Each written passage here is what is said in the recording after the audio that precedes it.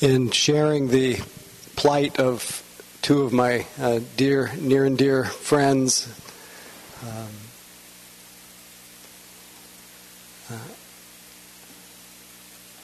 I can't help but be aware of just the inevitability for all of us to meet times, and maybe even presently, people who are near and dear to you, or even in your own lives or your own situations, being challenged by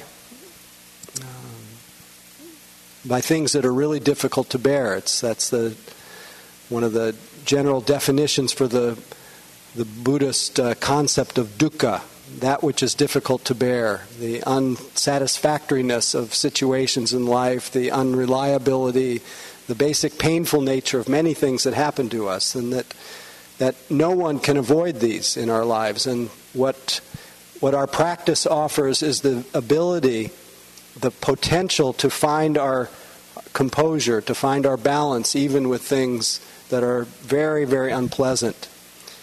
And when I was thinking about even the extension of our conversation about the 100-day retreat that we started last Thursday, the 22nd, it will be ending on January 1st, I thought about everyone who might be engaged in that 100 days and all the different things that may be going on in your life, and all the challenges of actually inputting something like that into your life, where you really put your tush on the cush, you really expand whatever you want to expand, and do and reflect on what you need to do on behalf of that and really do it. It just reminded me that our minds, no matter what our situation, our minds are this creative field of possibility. And one of the greatest inspirations for this for me was, I don't know how many of you read Viktor Frankl's book, Man's Search for Meaning. It was a really important book for me because it was a story of someone who was incarcerated, as many people were during the Holocaust and during World War II, and put in excruciating, impossible situations, impossible conditions.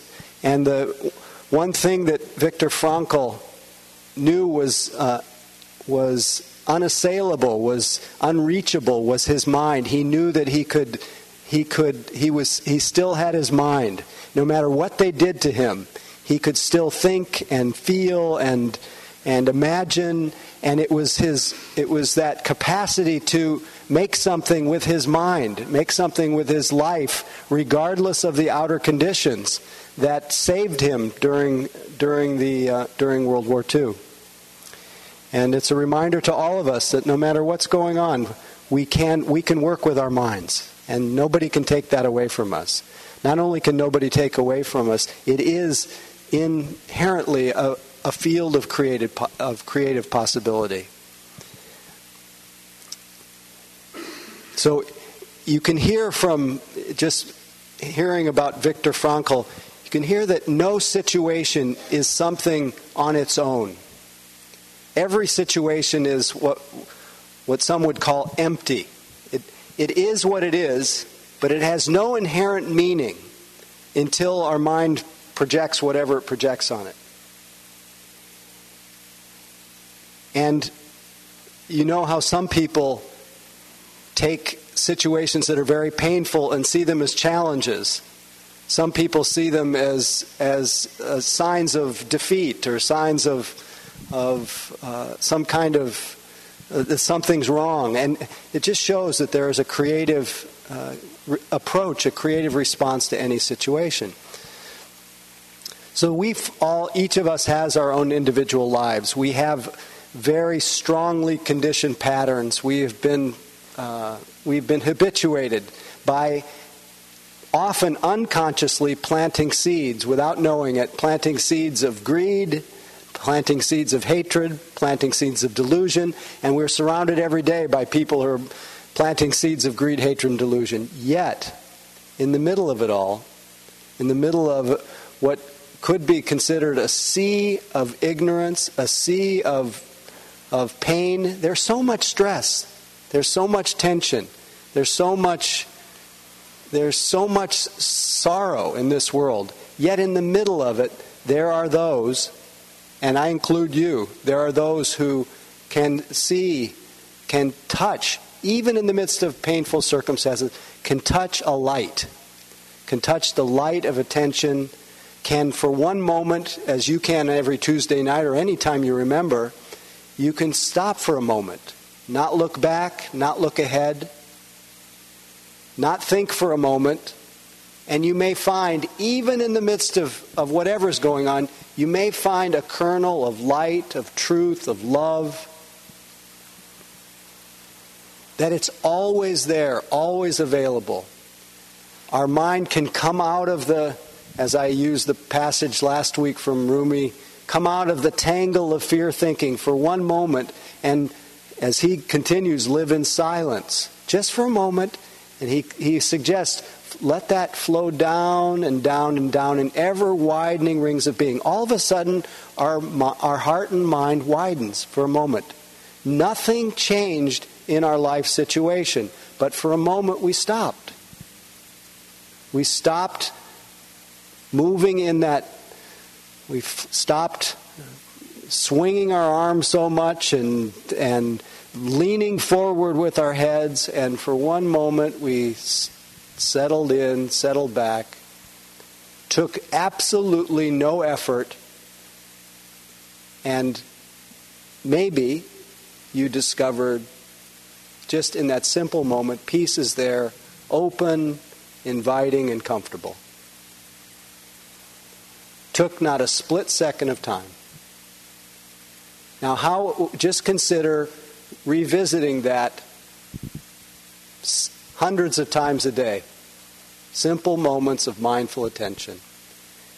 I was reflecting on when I started my meditation practice I started in 1971 doing transcendental meditation.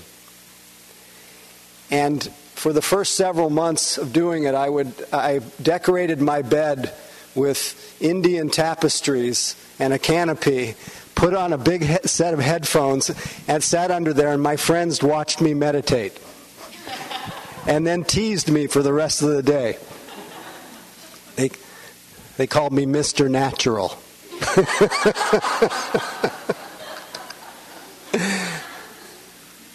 But I did it every day. And even though I was doing this silly mantra that was supposedly secret, but then when I asked all my friends, they all had the same one.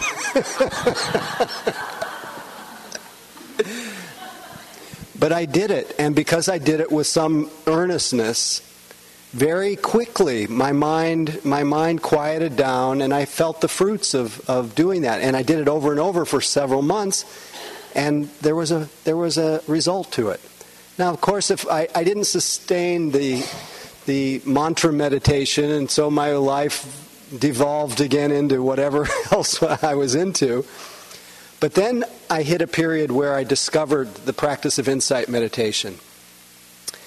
And starting in the latter part of the 70s, really from 78 until I'll just talk about the time before I started to teach meditation. But from 1978 until 1985, and I continued with a lot of intensive practice after that, but from 78 to 85, I hardly missed a moment. And I spent months and months every year in silence, usually 3-4 months at a time. And little did I know it, but after about 7 years, I understood things differently. Things were different. My view of reality had changed. And my mind I had touched something, some kind of inner quiet, that in spite of all the turbulence that can go on, inner and outer now, there is a substratum of silence that I'm always in touch with now, that I wasn't before. And that was the result. It was not something that I added to my being. It's something I realized from doing that over and over again. And so there was a fruit to that. There was a fruit. And it was because I just kept doing it over and over again. And I ultimately don't think that the form that I did it was important. I think it was just the fact that I became interested in it, and the doing of it kept conditioning the desire to do more of it. And that interest just built on itself to the point where it really did pervade my life. And I say this not to tell you how fruitful my practice has been or anything special about me. It's more the reminder that whatever seeds we plant, if you do it with a certain kind of continuity, you will experience the results. And it's completely open to you. We often, though, we make a lot of choices. We make thousands of choices every day, but we often make them unconsciously. And so this opportunity, at least for me, the opportunity to support you doing a 100-day practice period, 100-day of expanding something in your life, of widening your circle, of whatever it is that, widening your circle of practice to begin with in general, but more specifically something that you want to strengthen and widen in your life, whether it's love, whether it's generosity, whether it's patience, whether it's kindness, whether it's compassion, whether it's joy, whether it's delight, whatever it is that you want to widen. I want to be able to support you to stay with it enough to experience its fruits so that the very experience that you have becomes the cause and condition for you to just keep enhancing it until it becomes automatic. And I think that's just a matter of habit strength. The way you got to be the way you are was strictly a result of what you practiced, for better or for worse. As Padmasambhava said, if you want to understand your past, look at your present experience. If you want to understand your future, look at your present actions. So what is it that you would like to cultivate? So in behalf of supporting this strengthening of the habit of all that is perhaps more wholesome in your life that you would like to cultivate, I thought that it would be helpful if you could articulate very clearly to yourself. Maybe you've already done this in the last week, and I'm saying this also to the people who may be listening to this. We just got a letter from a community in Oregon that listens to our Tuesday nights every week, and they're doing this along with us. And there are other people who aren't in this room, and now there are people everywhere. It's kind of freaky in a way, but hello out there.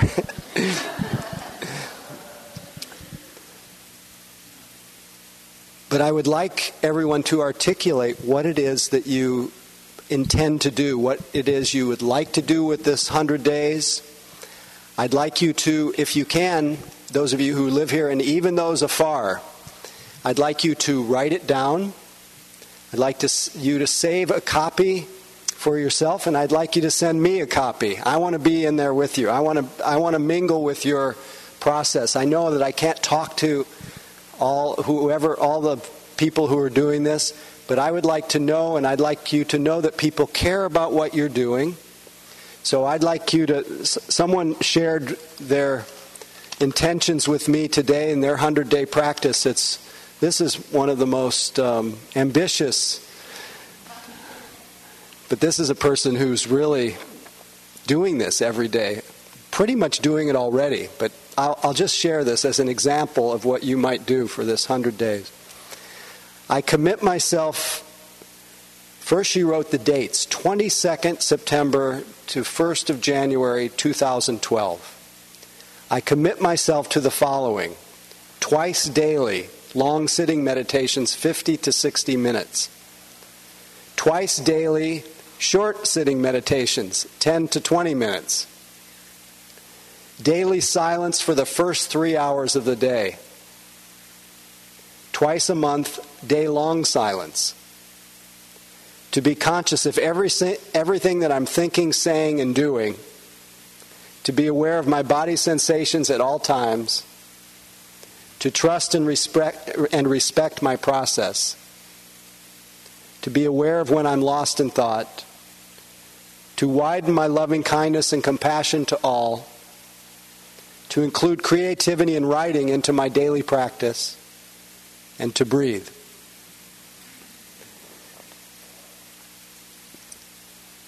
I found this very inspiring, and I hope you do too.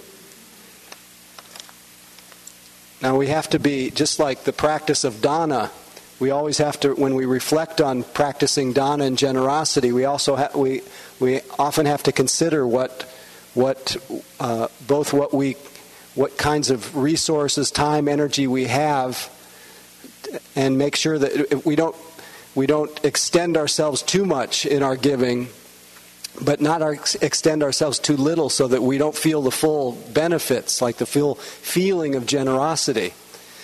It's the same with this practice. You have to really consider what you can handle. The other thing about what you can handle, the beauty of even this list that seems exhaustive, is the thought of it is daunting, isn't it? Any of you have that daunted feeling? The thought of it is daunting, but the reality of it is as simple as that moment when your last thought ceased and before the next one came. It's only a moment at a time. It's a moment at a time. And you can only, in this 100 days, you cannot take care of one moment that happened already, nor can you take care of one that hasn't happened. You can only take care of this moment. And so moment by moment, if you can remember that you're only and always here and now, moment by moment, it's not that daunting. It's just the thought of it that's daunting. But hopefully the thought of it is not just daunting, but it's also inspiring too. But nevertheless, it's just a moment at a time. And so it's really the art of having vision, having view, having ambition, really, a certain kind of ambition, not egoic ambition to become the great meditator in the sky and be a better meditator than everybody else, like my emptiness is better than your emptiness. It's really the ambition to nurture that which needs nurturing, to expand that which needs expanding, and to do every day what it is on behalf of what you need to do on behalf of all the things that you most long for in your life, within reason, that are worth longing for. And the Buddha suggests that you long, that you give rise to that one desire that no other desire can fulfill, the desire to have a free heart and mind, and then with that freedom to be of benefit to others. And that is completely within your heart capacity and your mind's capacity. And you're also, not only is freedom available, but you are free to be free. And there's no situation, as I said earlier, there's no situation that can keep you from doing this, except your own mind and your own habits. And that's why we need all the support we can get. So please write down, if you don't mind sharing it with me, maybe even sign your name to it so you feel a little bit accountable. And I'll even sign it for you if that helps. And then you're really on the hook. No, just kidding. So that's just one element of it. The second element that I mentioned last week is that I think it would be a huge support to have a buddy in this. And how sweet. Just so for those listening from afar, we have buddies that I can see people giving them each other beautiful eye contact. They're the buddies. So some of you already have buddies, but I'd be interested to know how many of you would like a buddy who don't have buddies, who would like someone to do this with. Okay. I would like to somehow, maybe we could take, I have a pad of paper. I'm trying to think if we can just do this here. Could Could you put your arms up again? Boy, everybody's... Would it be possible to just hook up with somebody who's sitting next to you? Is there anybody up here besides Kevin? There you go. So I think all of you who have buddies, or did everybody who wants a buddy connect with someone?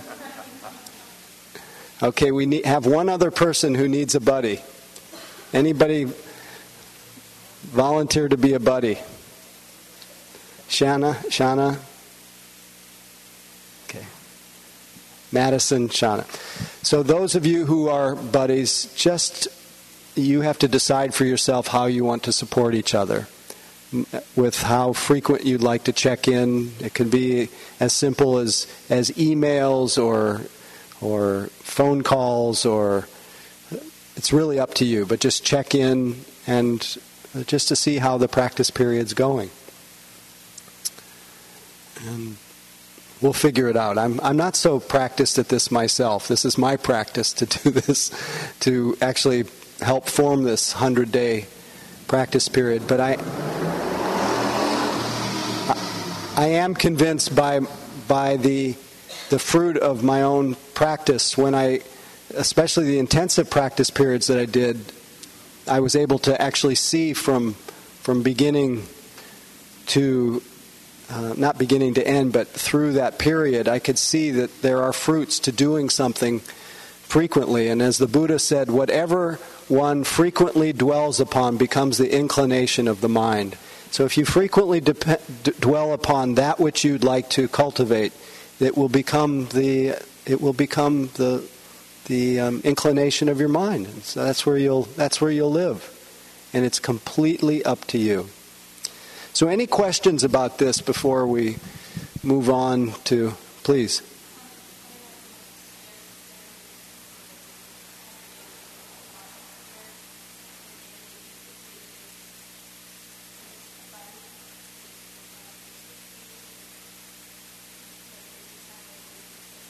Yeah, if there are people who want to, from afar, who are not here, or even those who are here who would like a buddy and don't have one, you can go to the Facebook page and we'll figure out some way to arrange it.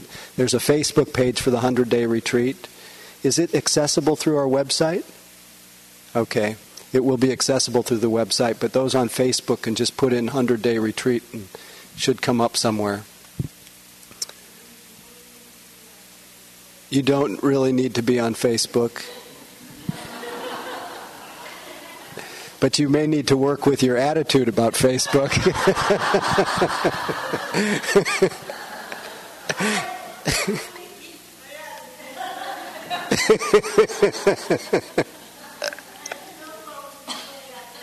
That's true. That was uncalled for. But I know that you have such a good sense of humor that it was workable.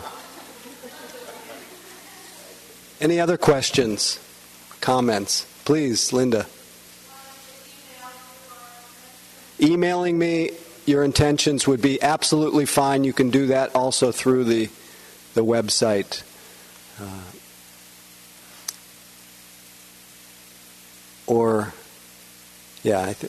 That's not the way to go? Oh, that they can send a message through the website. Won't I get it? Oh, then let me give you my email address. mission.dharma mission.dharma@gmail.com. mission.dharma@gmail.com. Pretty easy. It's mission dharma with a dot in between mission and dharma.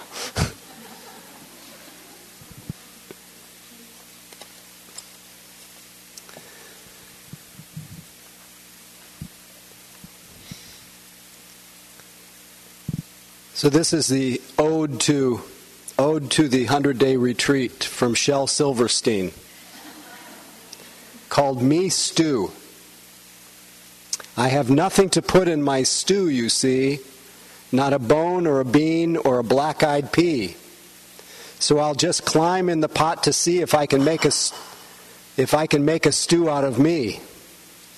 I'll put in some pepper and salt, and I'll sit in the bubbling water. I won't scream a bit. I'll sing while I simmer. I'll smile while I'm stewing. I'll taste myself often to see how I'm doing. I'll stir me around with this big wooden spoon and serve myself up at 1:45. So bring out your stew bowls, you gobblers and snackers, farewell. I hope you enjoy me with crackers. So just a reminder about sitting in the stew of our practice is that it is just a moment at a time. So notice the way your mind projects it as something too much.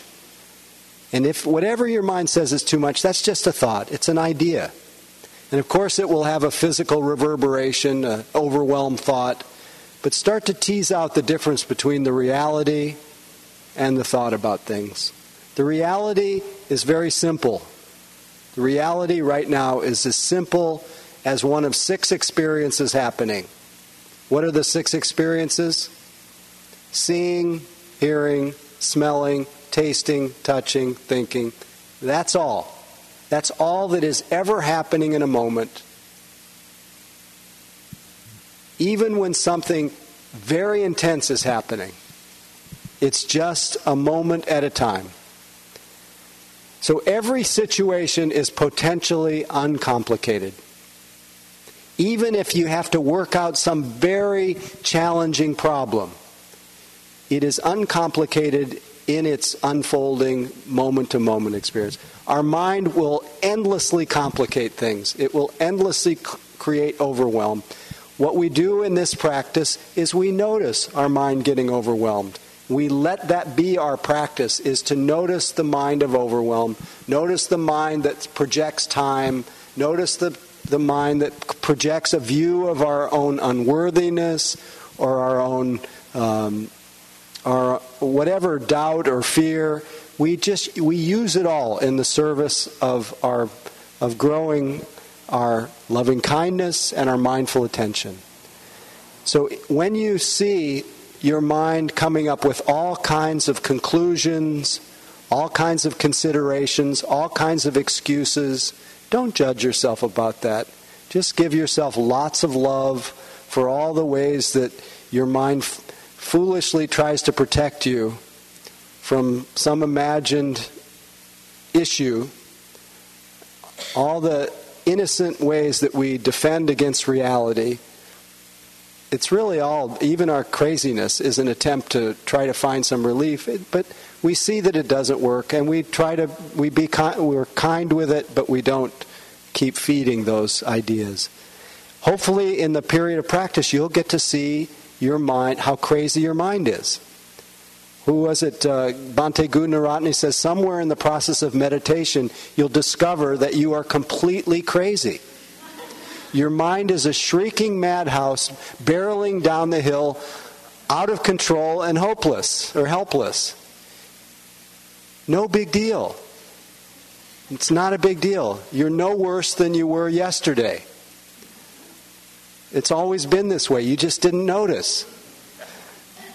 But the noticing begins a change. It begins a change of creating space. The art of meditation is the art of making space. Creating space to be able to have all of our mishigas, all of our stuff, but not be ruled by it. To be the host instead of the guest. To be the host instead of being able to even manage unruly guests that flow through our mind. And this is the freedom that can come if we are regular with our practice, regular with our mindful attention, and regular with loving kindness. For those of you who want to make loving kindness a part of your practice, I'll just say a few words about that in the last minutes, and then we'll maybe even do a little loving kindness practice. The Buddha often gave the practice of loving kindness to the monks because they were sitting in the forest and they were frightened. And to pacify their fear and there's a little bit more mystical elements of it, to pacify the beings in the forest, the field of loving kindness is a beautiful thing. And you'll notice that beings who emanate a lot of loving kindness put others at ease. There's an impact to that. But the Buddha offered this to people who were either struggling with ill will, struggling with self-judgment, struggling with fear. He gave the practice of loving kindness. It's understood that loving kindness is a natural expression of our hearts and minds when our mind and heart is wide. That's what our minds do. And I had the good fortune this last weekend of leading a retreat in another state. And at the end of the retreat, we had the traditional go-around where people talk about what happened to them on the retreat. And I could tell that over the course of this retreat, people were struggling a lot, but they were practicing every day, orienting their mind to their body, orienting themselves to the present moment. And almost to a person, as they spoke at the end of the retreat, there was this palpable tenderness and warmth and kindness and just this generosity of spirit that just came flowing out. And this is all of our nature. It is natural to us when we create both the inner and the outer conditions for this. We can't always create the outer conditions, but we can create the inner conditions. So this is the natural expression of awakened heart, but it's understood also that sometimes we have to reteach ourselves. You know, that Galway Canil line that I share a lot, where he says, it's called St. Francis and the Sow. He says, sometimes it is necessary to reteach a thing its loveliness, to remind you with all kinds of kindness. So the way that we do that, the way we remember that noble, that immeasurable quality of loving kindness, is we use our conceptual mind to incline our hearts and minds to remember that which is so inherent in our hearts. And this is a practice of loving kindness, and it's the basis for all the immeasurable qualities of compassion when that kindness meets pain, joy, sympathetic joy when it meets good joy and good fortune, and it also is the basis for the grandmotherly love, equanimity, the sense of a steadfastness and balance and openness to the joys and the sorrows that comes through this boundless heart. That's the quality of equanimity or balance. So the traditional recitation of loving kindness, one always begins with oneself. The Buddha said you could scan the universe in all directions, or the world in all directions, and not find anyone more deserving of loving kindness than oneself. So we start, and you can even start right this moment. And during this practice period, every day, you may first, I like to start with a little physical gesture of loving kindness. I rub my heart a little bit, so we could even do a little rub-a-dub-dub right now. But through the use of words, we start to penetrate our hearts with that wish, may I be happy. And at first you may not feel anything. You may not even be able to connect with your desire to be happy. So if you really have a hard time connecting with it, you might think of somebody who you know would like you to be happy. Somebody who you know loves you, cares about you. But as much as you can do it yourself, may I be happy. Traditional prayers were, may I be happy and peaceful. That which we long for. Anybody here not want to be happy and peaceful? May I feel safe and protected. Safety, protection from inner harm, from my own mental illness. Safety from inner harm and outer harm. I want to feel safe in this world. May I feel healthy and strong. And knowing that we have limitations in our health, may I meet my limitations graciously. And may I have ease in my heart. May my heart be at ease, and may I have a sense of well-being. Traditionally, the words are translated as ease of well-being. May my heart be filled with loving kindness. And a very reliable one that we all need to remember, that you can plant this seed every day. May I accept myself just the way I am. May I be happy and peaceful, safe and protected, healthy and strong. May I have ease of well-being. May my heart be filled with loving kindness. And may I accept myself as I am. Now, having heard some of those, you can make up your own. In fact, you can even let me know what your phrases are. I'm always interested in some good metta phrases. The word metta, or loving kindness.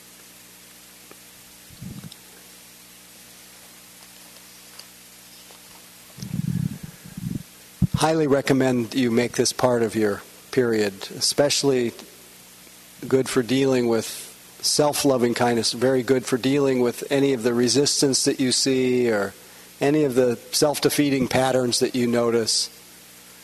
Just meet it all with loving kindness, great mercy and care to your hearts and minds.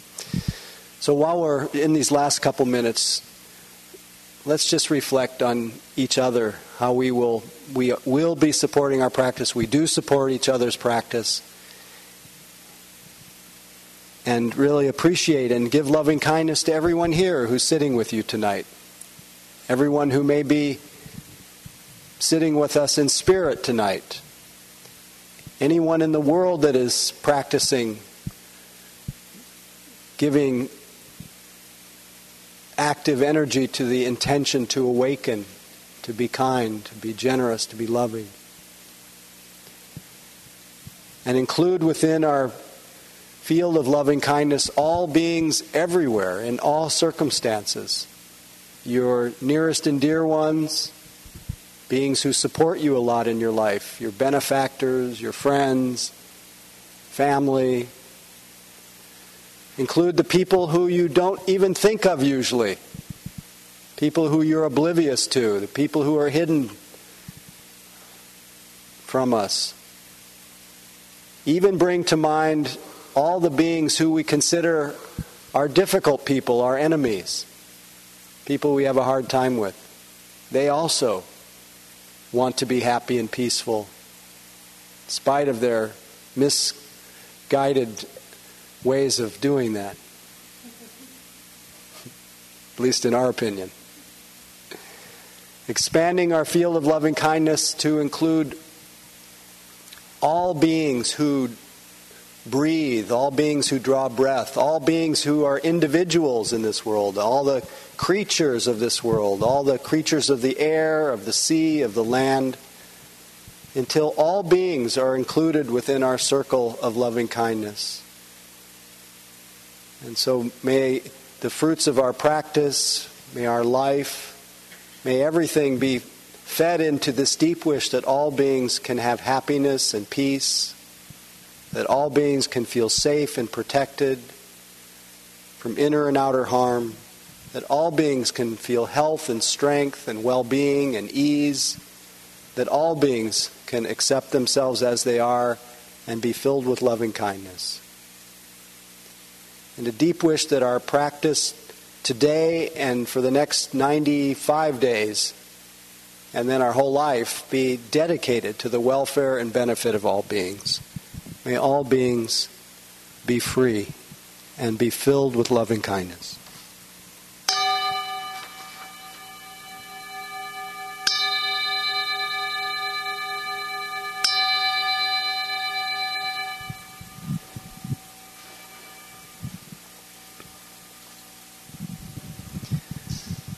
Okay, thanks for hanging in there. Thanks for all the blessings for Eugene and Hanuman, and keep them in your prayers in the next days.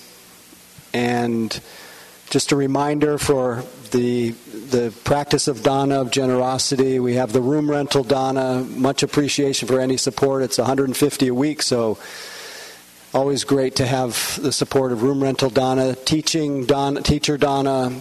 My practice is to offer my dana in the form of offering freely whatever's here, and if you're willing and able to practice dana in the form of support, there's a basket there. There's the checks to the. You can feel free to make checks for dana to the church here. Makes it tax deductible, and of course helps to pay the rent. Also, we have the PayPal account on our website, and I hope wish you all a great 100-day retreat. And we also have someone here, Marie, who wants to go to Spirit Rock on Saturday. Thank you for reminding me. I have a half day on Sunday afternoon, loving the house that Ego built at Spirit Rock. That's my half day. So come to Spirit Rock. But she's coming. You're going on Saturday for which day? LGBT retreat on Saturday. Is anyone going to Spirit Rock on Saturday that Marie can get a ride? Sorry. But don't forget Sunday afternoon, 1:30 to 5 at Spirit Rock, loving the house that Ego built. It's all about learning how to love all of our neurosis. Anyway, love you all and hope to see you next week.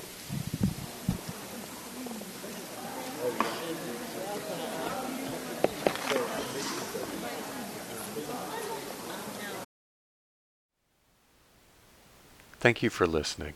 To learn how you can support the teachers and Dharma Seed, please visit dharmaseed.org/donate.